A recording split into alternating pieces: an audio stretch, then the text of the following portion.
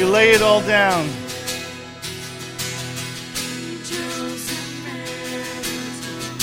We honor you. We exalt you. We lift your name on high. Be glorified. And glorified. And lifted high. Here at your feet, I lay my life. Thank you, Lord. Thank you, Jesus. Have your way, oh God. Have your way. Lord, we invite you in every place where we're weak. Lord, I pray that in every place where we've experienced defeat, in every broken place, in every wounded place, that you would be honored in that place, that your name would be lifted high in that place, that you would be glorified in that place. Lord, our best is yours. Today we give you our worst. And we ask, Lord, that you speak on it and that you breathe on it. And that your light would shine on it. And out of nothing, bring everything. Come and have your way, oh God. We ask for your glory. And Lord, we ask this in Jesus' name. Amen. Amen. These guys do a good job today. Awesome.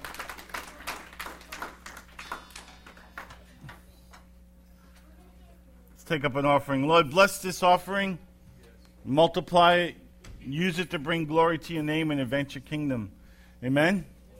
Amen. Thanks for giving, guys. There's a few announcements as we begin. Tuesdays.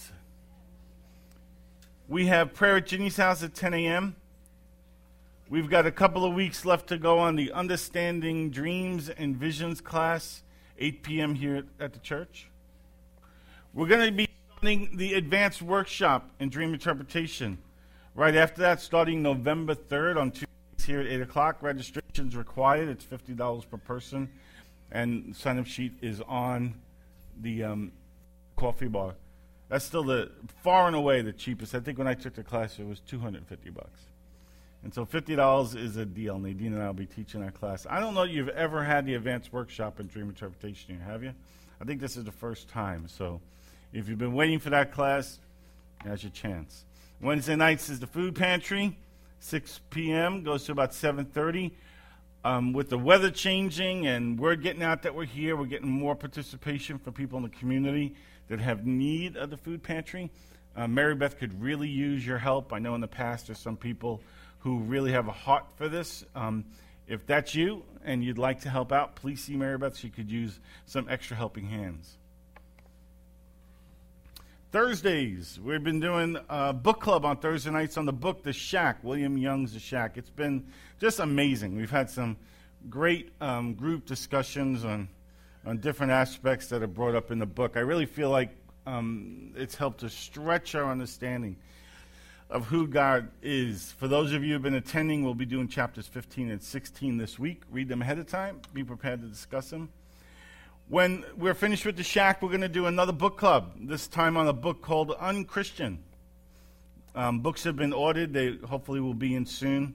The books cost $10 a piece. If you'd like to attend the, not the Unchristian book club, but the book club on the book entitled Unchristian, that'll begin Thursday, November 5th. It'll also be here 8 p.m. at the church. There's another sign-up sheet on the coffee bar. Thursdays are going to run into conflict with Thanksgiving and Christmas Eve and New Year's Eve this year. Obviously, those Thursdays will take the week off for the book club. This book is going to be good. It's the perceptions that unbelievers have of us as Christians. And I think if we want to go out and reach them, and I really feel like that's our vision, to take it to the streets, we would be served well or well served to have a better understanding of how we're perceived by unbelievers. If we can understand where they're coming from better, we can reach out to them more effectively. The world doesn't like the church. They find us judgmental and hypocritical and intolerant. And for the most part, those judgments are pretty accurate. So it'll help us to change how we behave so that they can perceive us in a more accurate light. So that's Thursdays. Saturdays is youth group, 7:30. My understanding it'll be here at the bridge, and they're going to have a night of creative expression. If you have an instrument, bring it with you. Prayer Sunday mornings from 9 to 10 a.m. in the prayer room. Dorothy has that up for us. Some upcoming special events. We have a guest speaker next Sunday. His name is Rob Mazza. Rob's a great friend of mine. Rob's led the Burning Man team the last few years. He really has a heart, a father's heart, a heart for God. Is that the picture? Isn't that a great picture? That was Burning Man like 2 years ago. And this woman was so broken, so wounded, and Rob just got to love on her. Such a powerful picture. Maybe more than any other picture I've seen that kind of describes who my friend Rob is. So he'll be here next Sunday. I'm still in communication with Josh and Jody Young on a specific date for them to come. Josh was in Vancouver. I think Jody's up in Boston, and we've yet to nail down a specific date. She said, no, it wasn't good. He said, oh, yeah, sure, we could do that weekend. So I wrote back and said, why don't you guys talk to each other? And when you get back home, and because I'm betting that the wife is right. Isn't that how it usually is, right? So we don't have a solid date yet, but Josh Young is coming, and he wants to come soon. We're going to have a potluck. I'm excited about this potluck experience. I can hardly wait. It's going to be on December 11th, and it'll be a Friday night, 7 o'clock here. Mary Beth is going to coordinate that for us, so please give her all your help. Thank you, Mary Beth, for taking point on that. And just a few things, just to give you a heads up, a few things I'm working on for the months ahead. I'd like to have a dream intensive weekend with the other Burning Man leader named Lisa Maschek, incredible dream interpreter. For those of you who have gone through all of these streams classes, this weekend dream intensive will help just kick you up to another notch. So I've emailed Lisa looking for some dates on that. Sent some emails to Jim Driscoll about coming and doing the SEER course, maybe sometime in the spring. There's lots of people in this church who see in the Spirit. Jim carries an anointing for people with seer gifting, and I think a combination of instruction and impartation from Jim, again, is going to take all of us just to another level. And he's a fun guy to have around. Sent emails up to the interns in New Hampshire, and I thought it would be great to have them come down, and I don't care what we do with them. If they're just here, it'll be fun, and we'll do something fun with the interns, and that'll be a blessing. And how many of you guys know who Paul Keith Davis is? Yeah, a few of you guys. Paul Keith Davis, pretty well-known prophetic minister. He's been around a long time, and he's a friend. We had him out a bunch of times in Washington. I had a dream about 2 weeks ago. I woke up in the morning, and in my dream, I'm inviting Paul Keith to come and speak at the church. And so I got up, and I was like, you know what? I'm not a real smart guy, but I think I'm supposed to invite Paul Keith to come to the church. So I sent him an email, and he got back to me. So we're looking at maybe the second half of 2010, maybe have a prophetic conference that we would host with Paul Keith Davis. So there's a few things in the works. You can keep some of those things in prayer. Question? Would that be open to other? Oh, yeah.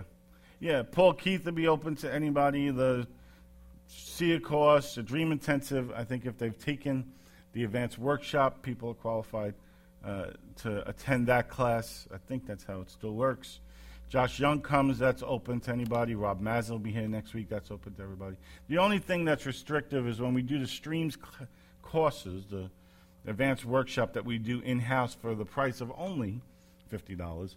That's a discount, that's a Benny that we have for being a bridge church. You know, we can offer the classes in-house at, such, a drastically reduced price. So those are the only times where something's exclusive. Any other questions, or did I miss any announcements? We have enough stuff going on? We got enough stuff going on, right? Good stuff. It feels like God's on them. All right, if you have a Bible with you, open up to Luke chapter 7. Been doing this series of messages on God's ways, inspired by Isaiah 55, 8 and 9, how God's ways are not our ways. His thoughts are not our thoughts. As the heavens are higher than the earth, so are my ways higher than your ways, and my thoughts higher than your thoughts. It's been a continual life lesson for me. And so I thought it would be fun to do a series of looking at different Bible characters, main figures throughout the Scripture, and see just what God's ways were working in their lives, and just how much His ways are not our ways. So we looked at the life of Moses, and looked at a few different aspects of his life, but we focused specifically on the account at the Red Sea, and realized that, it was Moses' radical obedience that got him into that predicament where he has the Red Sea on one side and Pharaoh's army, chasing him down on the other. His obedience to God's ways got him in that mess, and then God did a God-sized thing and got him out of it. His ways may offend, God's ways may offend our sense of logic and reason and fairness. And if we want to follow him, it'd be good for us to realize that. I want to be in God's box. I don't want God in my box. I want to play by his rules. I don't want to force him to play by my rules.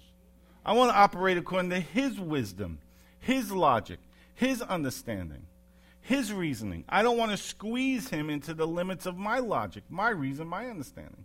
I've done that for too long. And it don't work for me. Does it work for you? Come on, it doesn't work, right? So we looked at Gideon. We looked at a few different aspects of Gideon's life, his call, his encounter he has with God. And we looked specifically at Gideon's army. He raises an army of 32,000 men, and God says, I don't think so. Takes it down to 300 men, and with 300 men, they wipe out the enemy. Oh, yeah, by the way, they didn't have any weapons. They had trumpets and torches. Okay? His ways are not our ways. We looked at the life of Abraham and how God may call you to leave your home. He may give you a promise and only fulfill that promise after you are way beyond your strength to bring it to pass. And then even after God fulfills it, he may ask you to give it up or give it away or lay it down. Another thing we learned from the life of Abraham is that not a good thing to mix God's ways and your ways together. Okay? Not a good thing. Creates a big mess. And last week we looked at the life of David. Some of David's backstory. King Saul was rejected for doing what I just said. He mixed God's ways and his ways. He got very specific, clear direction from maybe one of the most accurate prophetic voices who ever walked the earth, Samuel. He got a message from God from Samuel. And then he mixed his ways with God's ways. God said, destroy everything. And he thought, well, you know what? Some of them sheep and cattle looking pretty good. We'll keep it. And we'll use it for sacrifices. We can rationalize and justify anything if we put a nice religious spin on it, right? Right? Lord, I know that this is stealing, but I'll put it in the offering. That's pretty much what Saul was. Ouch. That's pretty much what Saul was doing. I know it's stealing, Lord, but I'll tithe on the money. The mixture cost Saul the anointing and his throne. And even though he lost the anointing, he still had that position for another 15 years. And I told you last week that God may give you anointing without position to test your character and your integrity, but you never want to have a position without the anointing of God and without the favor of God. You will be miserable. You'll be miserable. Anybody ever gone and taken a job that you knew God told you not to take? Am I the only one who's done that? I remember getting offered a job in the South Bronx. I was a janitor in a junior high school. I was up to here with cleaning toilets. I just did not want to clean another toilet, in a junior high school especially. And here I have a job. I could be a mechanic. When you're a janitor, being a mechanic sounds like, ooh, this is good. I wouldn't be embarrassed putting that on a job application. I'm a mechanic. And so Nadine and I pray about it, and Nadine's like, honey, this is not a good idea. I don't think you should take this job. And then everything in my flesh is saying, I want that job. I want that job. I really want that job. I went there, and it was hell. It was a year and a half of hell. I was like, oh, my goodness. I should have listened to my wife. You don't want a position that you're not anointed for or the favor of God is not on it. Trust me, it's not worth it. And God calls David. God chose David. Jesse, David's father, had his sons pass before Samuel the prophet. All except David. When Samuel looked for a future leader of God's people, he was impressed with Jesse's sons, the ones who are handsome, and strong, and charismatic. You know, the guys who are perfect for the job. But the Lord rejected them in favor of someone who was too young and too inexperienced to even be invited to the meeting. That's who God chose. Man looks on the outside. Man looks at how handsome someone is, or how tall someone is, or how strong someone is, how gifted they are, how charismatic they are, how capable they are. God doesn't look at those things. God looks at the heart. And he was looking at the heart of David. His ways are not our ways. Then we looked at the battle between David and Goliath. With each Bible character I've looked at, we kind of looked at an overview of their lives, but focused on one specific event. And last week it was David's battle with Goliath. And David rejected Saul's armor, right? It's amazing. Here they got this 15-year-old boy, and they're going to let him go fight for the nation, right? The terms of the battle is whoever wins, the loser serves the winner. They're going to let David fight. And so Saul, still in his mixture mindset, decides, I'll tell you what, we'll put my armor on David. And David would have none of it. It wouldn't fit him. He couldn't move around in it. You can't put David in Saul's armor. You can't put a David in a Saul's armor any more than you could put new wine in an old wineskin. It's a perfect picture of it. You can't do it. And David would have none of it. One of my favorite parts of the whole encounter there is that David ran to the battle. When faced with this giant, there was no fear in David whatsoever. It said Goliath came after him, and David ran to him on the battlefield. I want to have that kind of heart. When faced with my giants, faced with overwhelming odds, faced with someone who is not only huge, but incredibly experienced and well-equipped for war, and all I got is my little stinking slingshot, I want to run to the battlefield because God's on my side. I want to be like David. David ran to the battlefield and defeated a well-equipped, experienced warrior with a slingshot and passionate confidence in his God. I want to be like David. God's ways is not our ways. He may send a boy to do a man's job, but never underestimate the impact of the anointing. An anointed boy is more than enough to defeat a well-equipped, gigantic soldier. More than enough. God's ways will offend our logic, our reason, our understanding. We would never send. There's not a one of us here that would send an unarmed 15-year-old boy into those circumstances. Not one of us. Not my son at 15. Would you send your son at 15? We wouldn't even consider it. But God did. That's exactly what he did. And it was the right thing to do.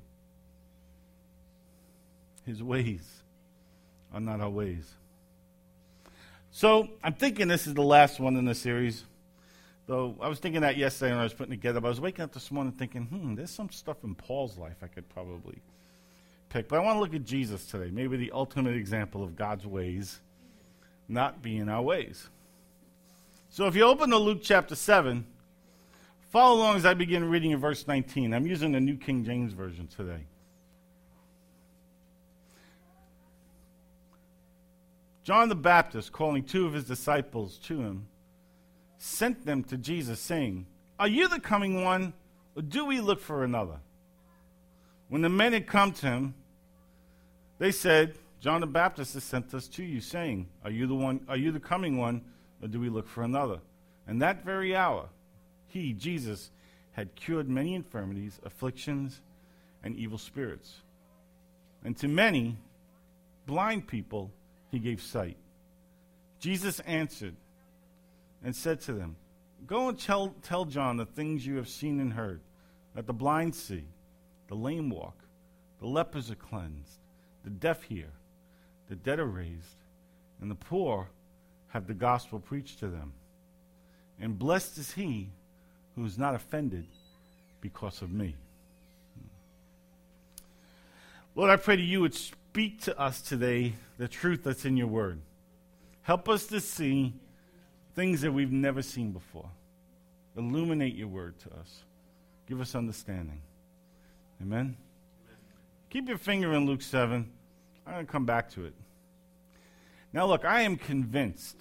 Life experience as a Christian has proven to me repeatedly that God's ways are not our ways. And this I know.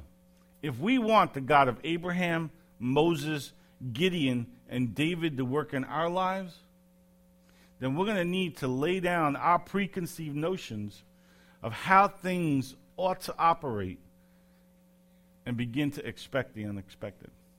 That if we want Abraham's God and David's God and Gideon's God and Moses' God operating in our lives like he operated in their lives, then we've got to lay down our preconceptions of, hey, this is how it ought to be, or that's how it ought to be. Because I looked through the accounts that we just went through briefly, none of these guys saw that. It wasn't on their radar anywhere.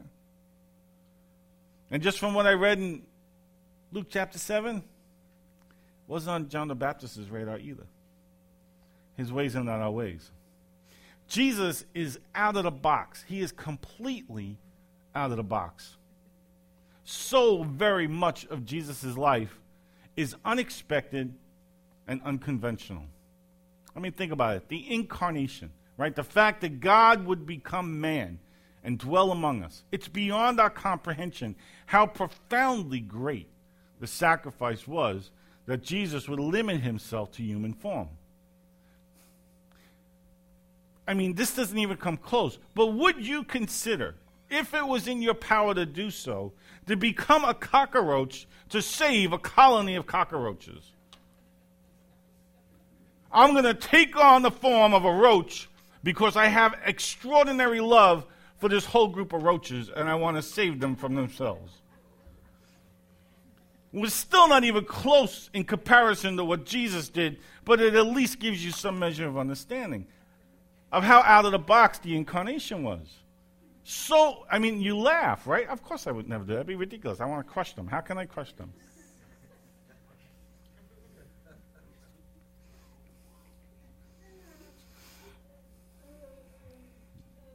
I am reeling in all the crazy thoughts in my brain because some of them are way too inappropriate for a sermon about cockroaches. Just say no, Tom. Just say no. The virgin birth. Moving right along. How out of the box? Seemingly illegitimate birth to everyone in Mary's community. Nobody thought, oh, yeah, the angel came, you know. The Spirit of God overshadowed you. Right. Right? There's this cloud, this question over her. It didn't have to be that way. Why did God choose Mary? How come he was born in a manger instead of the Embassy Suites or LIJ Medical Center? Why wasn't it the finest facilities, the very best that the world could offer? Why wasn't he born in a palace to the queen? Because his ways are not our ways. Okay, how about the disciples he chose? I want to change the world, okay? I'm the president of the United States, and I want to call together a council of advisors because I'm going to change things. I want hope and change. Reeling in again, reeling in. And who am I going to call together? I'm going to call together the best economic advisors I can. I'm going to call together the best military advisors I can find. I want to get the best and the brightest in industry. Maybe in the fields of religion, science. What did Jesus do? Did he do any of that? No. He wanted to change the world. So instead of getting the smartest and most successful and the most creative forward thinkers on the planet, instead of getting the most influential people, the most powerful people, and the wealthiest people together in one room, he picks a ragtag team a fisherman, tax collectors, and there was a thief in the mix, okay? And these are the guys he's going to use to change the world. His ways are not our ways. Some of the disciples that Jesus chose, we wouldn't hire on staff at the church. Okay? And now they're seated around the throne.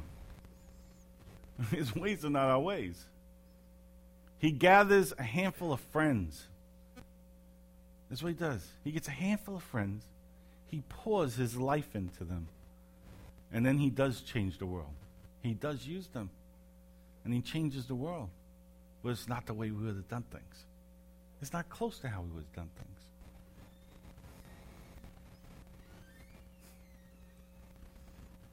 Sometimes I read the scriptures, I'm thinking Jesus could have benefited from that course, how to win friends and influence people.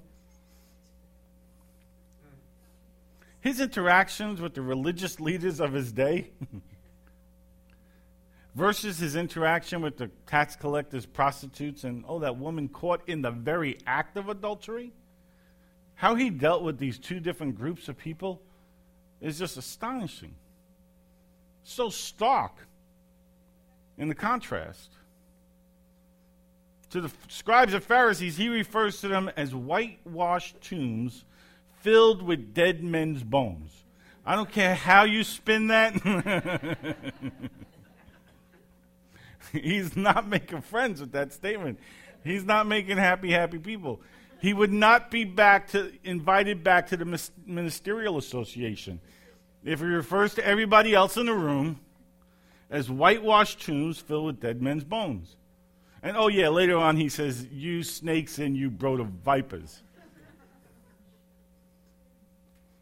Read Matthew 23 for yourself. But in contrast, he ate at the tax collector's house, where there were other tax collectors, and Scripture says sinners. With them, he sat down and he shared a table and he ate food and they shared life. His ways are not our ways. I love the account in John chapter 6 where it says Jesus fed the 5,000 and it says 5,000 men, and you understand that there were women there and children there. So there was conservatively 15 to 20,000 people gathered, and Jesus miraculously feeds them. These people are following him now, right? They're getting free food, and it's probably good stuff. And they're following him, thousands and thousands of people. So he begins to share, he begins to preach. In John 6, he says, I tell you the truth, unless you eat my flesh, unless you eat the flesh of the Son of Man and drink his blood, you have no life in you. Whoever eats my flesh and drinks my blood has eternal life. I will raise him up at the last day, for my flesh is real food, and my blood is real drink. Whoever eats my flesh and drinks my blood remains in me, and I in him. Understand the context here. He's been feeding these people. All right? These are thousands of people he's been feeding. This is the message he gives them. Verse 66 says, from that time, many of his disciples turned back and no longer followed him. So many left that he then turns to the 12 and he says to them, you guys want to leave now too? And if they wanted to, he would have left them. Every pastor I know would have had a heart attack at this point. Never would have preached that message. Never would have let them go. He's got 20,000 people in his church. He just offends all of them and they all leave and he lets them go. His ways are not our ways. And then he turns to his board of elders and says, hey, you want to go too? Go ahead. There's the door. I'll start all over again.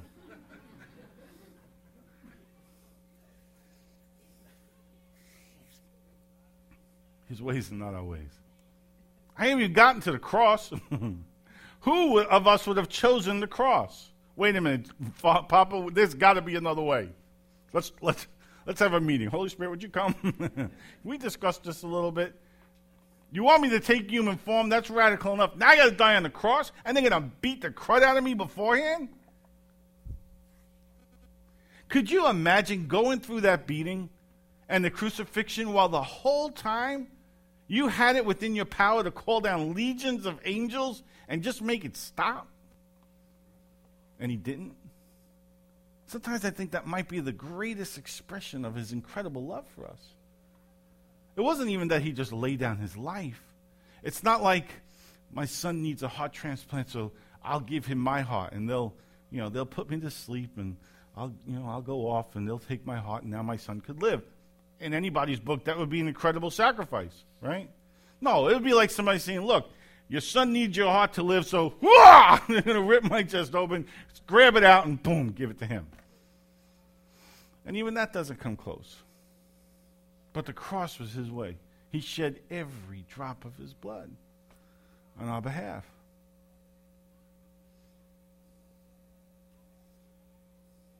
And then look who he passes the baton to. Even after the resurrection, he's going to go and ascend to the Father. He's got to pass the baton to someone. Carry on the work that I gave you to do. Go and make disciples of every nation. And who does he give it to? To the very guys who abandoned him in his greatest hour of need. We'd have fired them. I'm going to trust you now with everything? I just gave my whole life for this. I shed every drop of my blood for this. And you weren't there in that hour. I would have rejection issues. I would have trust issues at this point. Oh, yeah, you're the one who publicly denied me. I never knew the man. So you're the one I'm going to entrust. I'm going to pass the baton to you, Peter. You get to carry the ball. The one who ran away like a little girl when the going got tough.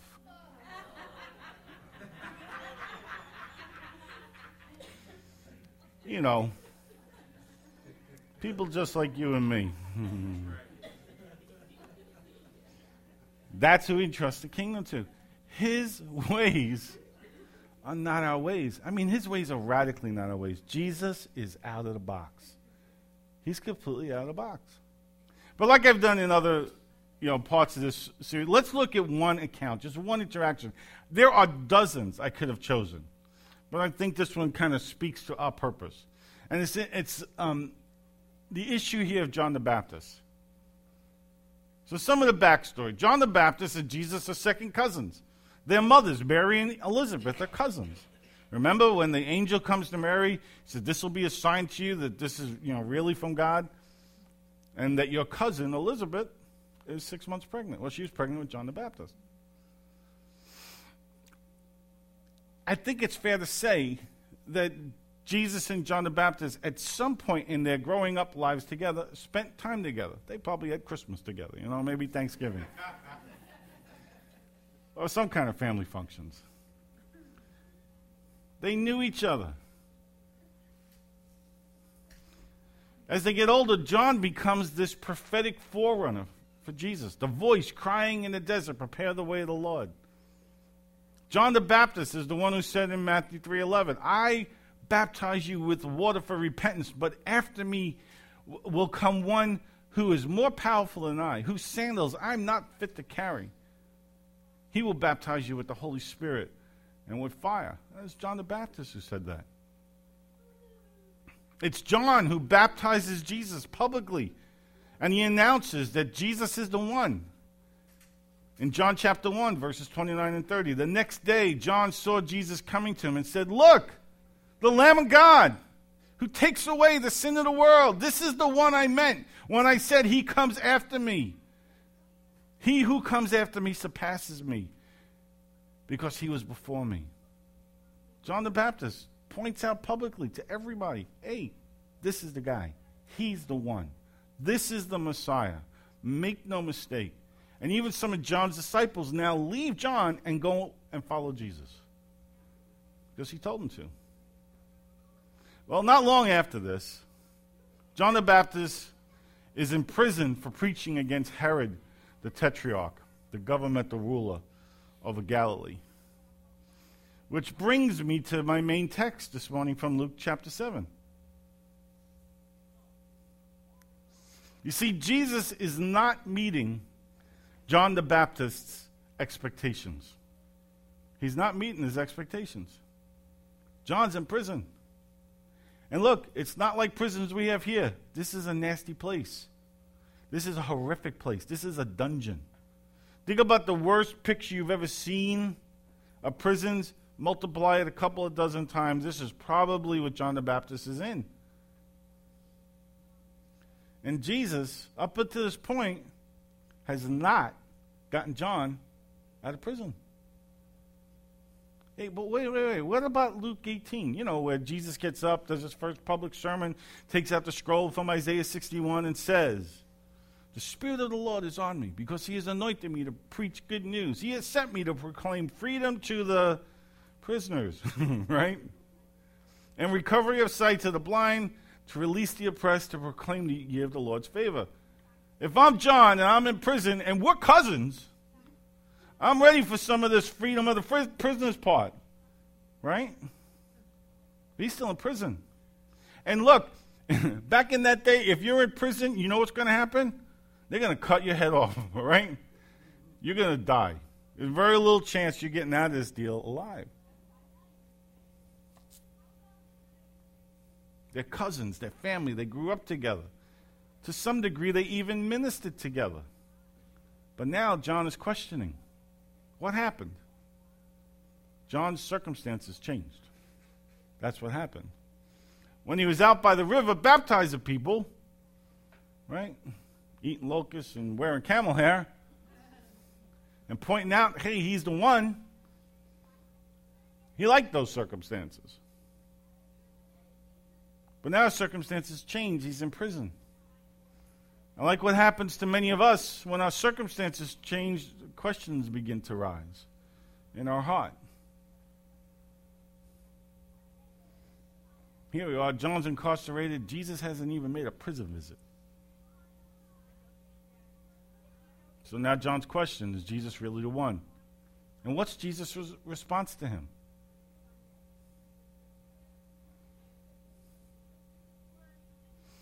John the Baptist has sent us to you. Are you the coming one, or do we look for another? Boy, that's so telling. That's such an insight into John's heart. His circumstances are bad. And he's thinking, you know, the image, the memory is fading in his mind of when he baptized Jesus. And the dove came and landed on him, and he heard the voice from heaven saying, "This is my beloved Son in whom I'm well pleased." That's fading because it's hard to see that from inside the prison cell, from inside of those circumstances. Are you the coming one, or do we look for another? And at that very hour, Scripture tells us that Jesus had cured many of infirmities, afflictions, and evil spirits. And to many blind, he gave sight. Jesus answered. This is Jesus' answer to the messengers that John the Baptist sent. Go and tell John the things you have seen and heard. That the blind see, the lame walk, the lepers are cleansed, the deaf hear, the dead are raised, the poor have the gospel preached to them. And oh yeah, this last sentence, verse 23. By the way, blessed is he who is not offended. Blessed is he who is not offended because of me. Blessed is he who's not offended when my ways are not your ways. Blessed is he who is not offended when I don't meet your expectations. Blessed is he who is not offended when my thoughts are higher than your thoughts, as the heavens are above the earth. Blessed is that man. Notice what Jesus didn't do. I find it interesting to note. He didn't apologize or justify or excuse his behavior. He didn't say, "Oh, cuz, I'm sorry." You know, the ministry is so demanding. The disciples, they got all these issues. You know? "I'm sorry I haven't visited. I'll have Dad pull a few strings and we'll have you out by the morning." He didn't say any of that. Instead, he tells them, "Blessed are you who in your circumstances, while you're in a dungeon, waiting for the executioner to show up. Blessed are you if you're not offended at my behavior. The word offend there in the Greek, see if I can say this right. Scandalazo. Scandalazio. What does that sound like? Yeah. Blessed are those who are not scandalized because of me. Blessed are those who are not scandalized because of my behavior, because of the way I choose to operate. Blessed are those who are not offended at the scandal I'll create when my ways are not your ways. It means to put a stumbling block or an impediment in the way upon which another may trip or fall, to be offended. The Amplified says it this way. Blessed is he who takes no offense at me, who is not hurt or resentful or annoyed or repelled or made to stumble, whatever may occur. I'm trying to make sure I hit every category so you have no wiggle room, right? Blessed is he who takes no offense in me, who is not hurt by me, who is not resentful toward me, who is not annoyed by me, who is not repelled by me, or made to stumble by me, whatever may occur. People, his ways are not our ways. His ways may very well offend you. They've offended me. What can we learn from this? God's ways will offend our sense of logic, our sense of reason, our sense of understanding, our sense of appropriateness, our sense of decorum, our sense of respect.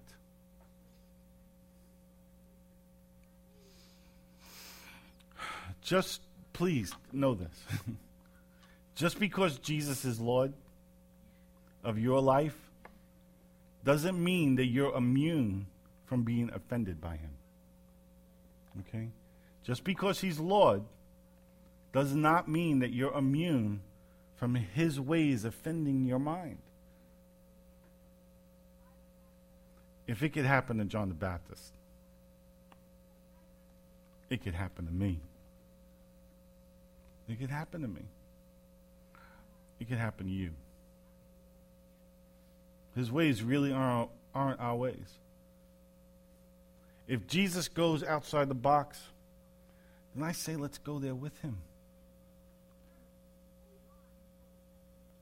And as we follow him, as much as it's in our power, let's be unoffendable.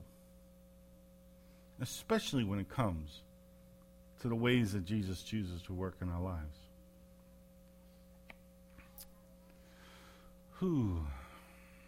So, I don't really know what's coming, but I'm figuring he's had me preach this series of messages for some reason.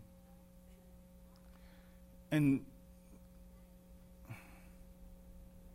it could be that God's going to do something with our church that some of us would find offensive,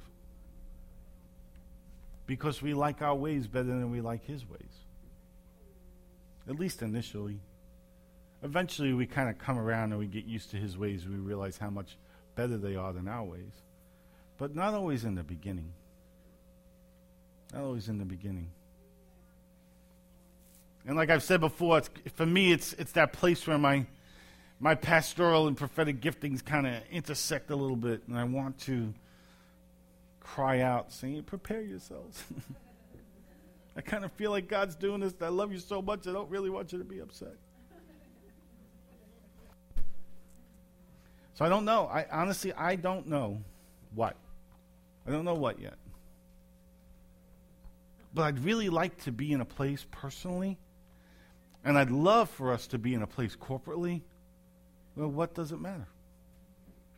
That Jesus, whatever you want to do, however you want to do it, We'll do that. We'll follow you. We'll go the way you want to go. We'll lay down our expectations of how it ought to be. We'll lay down our preconceived notions. We'll trust you. We'll risk. We'll take a leap of faith.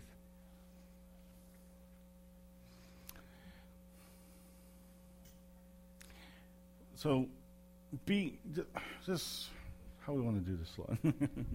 I don't want to do this. I just want you to be real and honest. I've been in church situations for so long that I could make everybody stand up or close your eyes or turn around or whatever. Everybody, pirouette.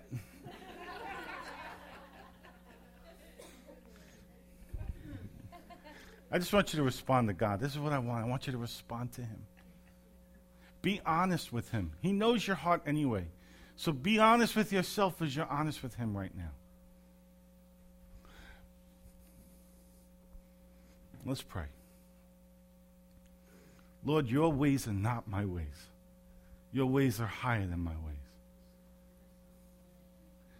Jesus, I think it would have been cool to follow you, to be one of those people in the crowd when you were here on earth. But I wonder, after today, looking at your word, if I'd have just walked away, if I'd have been part of those people who have been offended because I didn't understand what it meant to eat your flesh and drink your blood, and I'd have just left too. I'm thinking I might have. I think it would have grossed me out. So Lord, help me now. Help me today. Lord, as the members of the bridge here on Long Island, we give you this church. We give you, Lord, this community that we are. And corporately, as one body, we choose today. We choose to reject our way and to embrace your way. We want your way, oh God. God, come and have your way with us. We ask you to do God-sized things in our midst.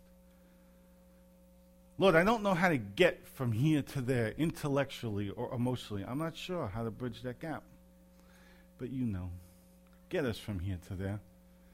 If it's faith we need, give us faith. If our minds need to be changed, change our minds. If our hearts need to be broken, then break our hearts. Lord, if we need encouragement, encourage us. If we're hopeless, give us hope. You alone know. You know what all the pieces of the puzzle are. Lord, I pray you take the scales from our eyes. Take the deafness from our ears. Take the hardness from our hearts. And take us where we've never gone before. Lord, I ask that we would see the reality of your higher ways and your higher thoughts in our lives, in our families, and in this church. And Lord, we ask this in Jesus' name. Amen? Amen. Amen. George, would you put some kind of appropriate music on? And if there's anybody who needs ministry today, if you need someone to pray for you because of something I preached, or maybe you have some other need, something's going on in life and you need some friends to pray for you, or maybe you're not feeling well and you'd like somebody to pray for you, you guys just come on down and say, I want to give an opportunity for ministry, and we'll pray for you. If anybody needs that. Do it, Lord. Thank you, Lord. Yeah. I think Lord's saying he wants to use some of the back row people today. So, Joanne, would you help me pray for people? And Kyle, would you help me pray for people? Jen, would you help me pray for people today? And, yeah, in the back in the corner, John, would you help me pray for people today? I don't always know who God wants to use on ministry. I just kind of go with it. You know what I'm saying? So if you need prayer, some of these guys will pray for you. Holy Spirit, come.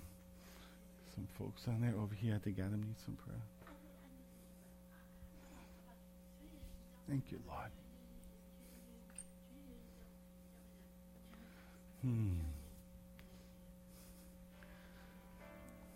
Lord, bless your people.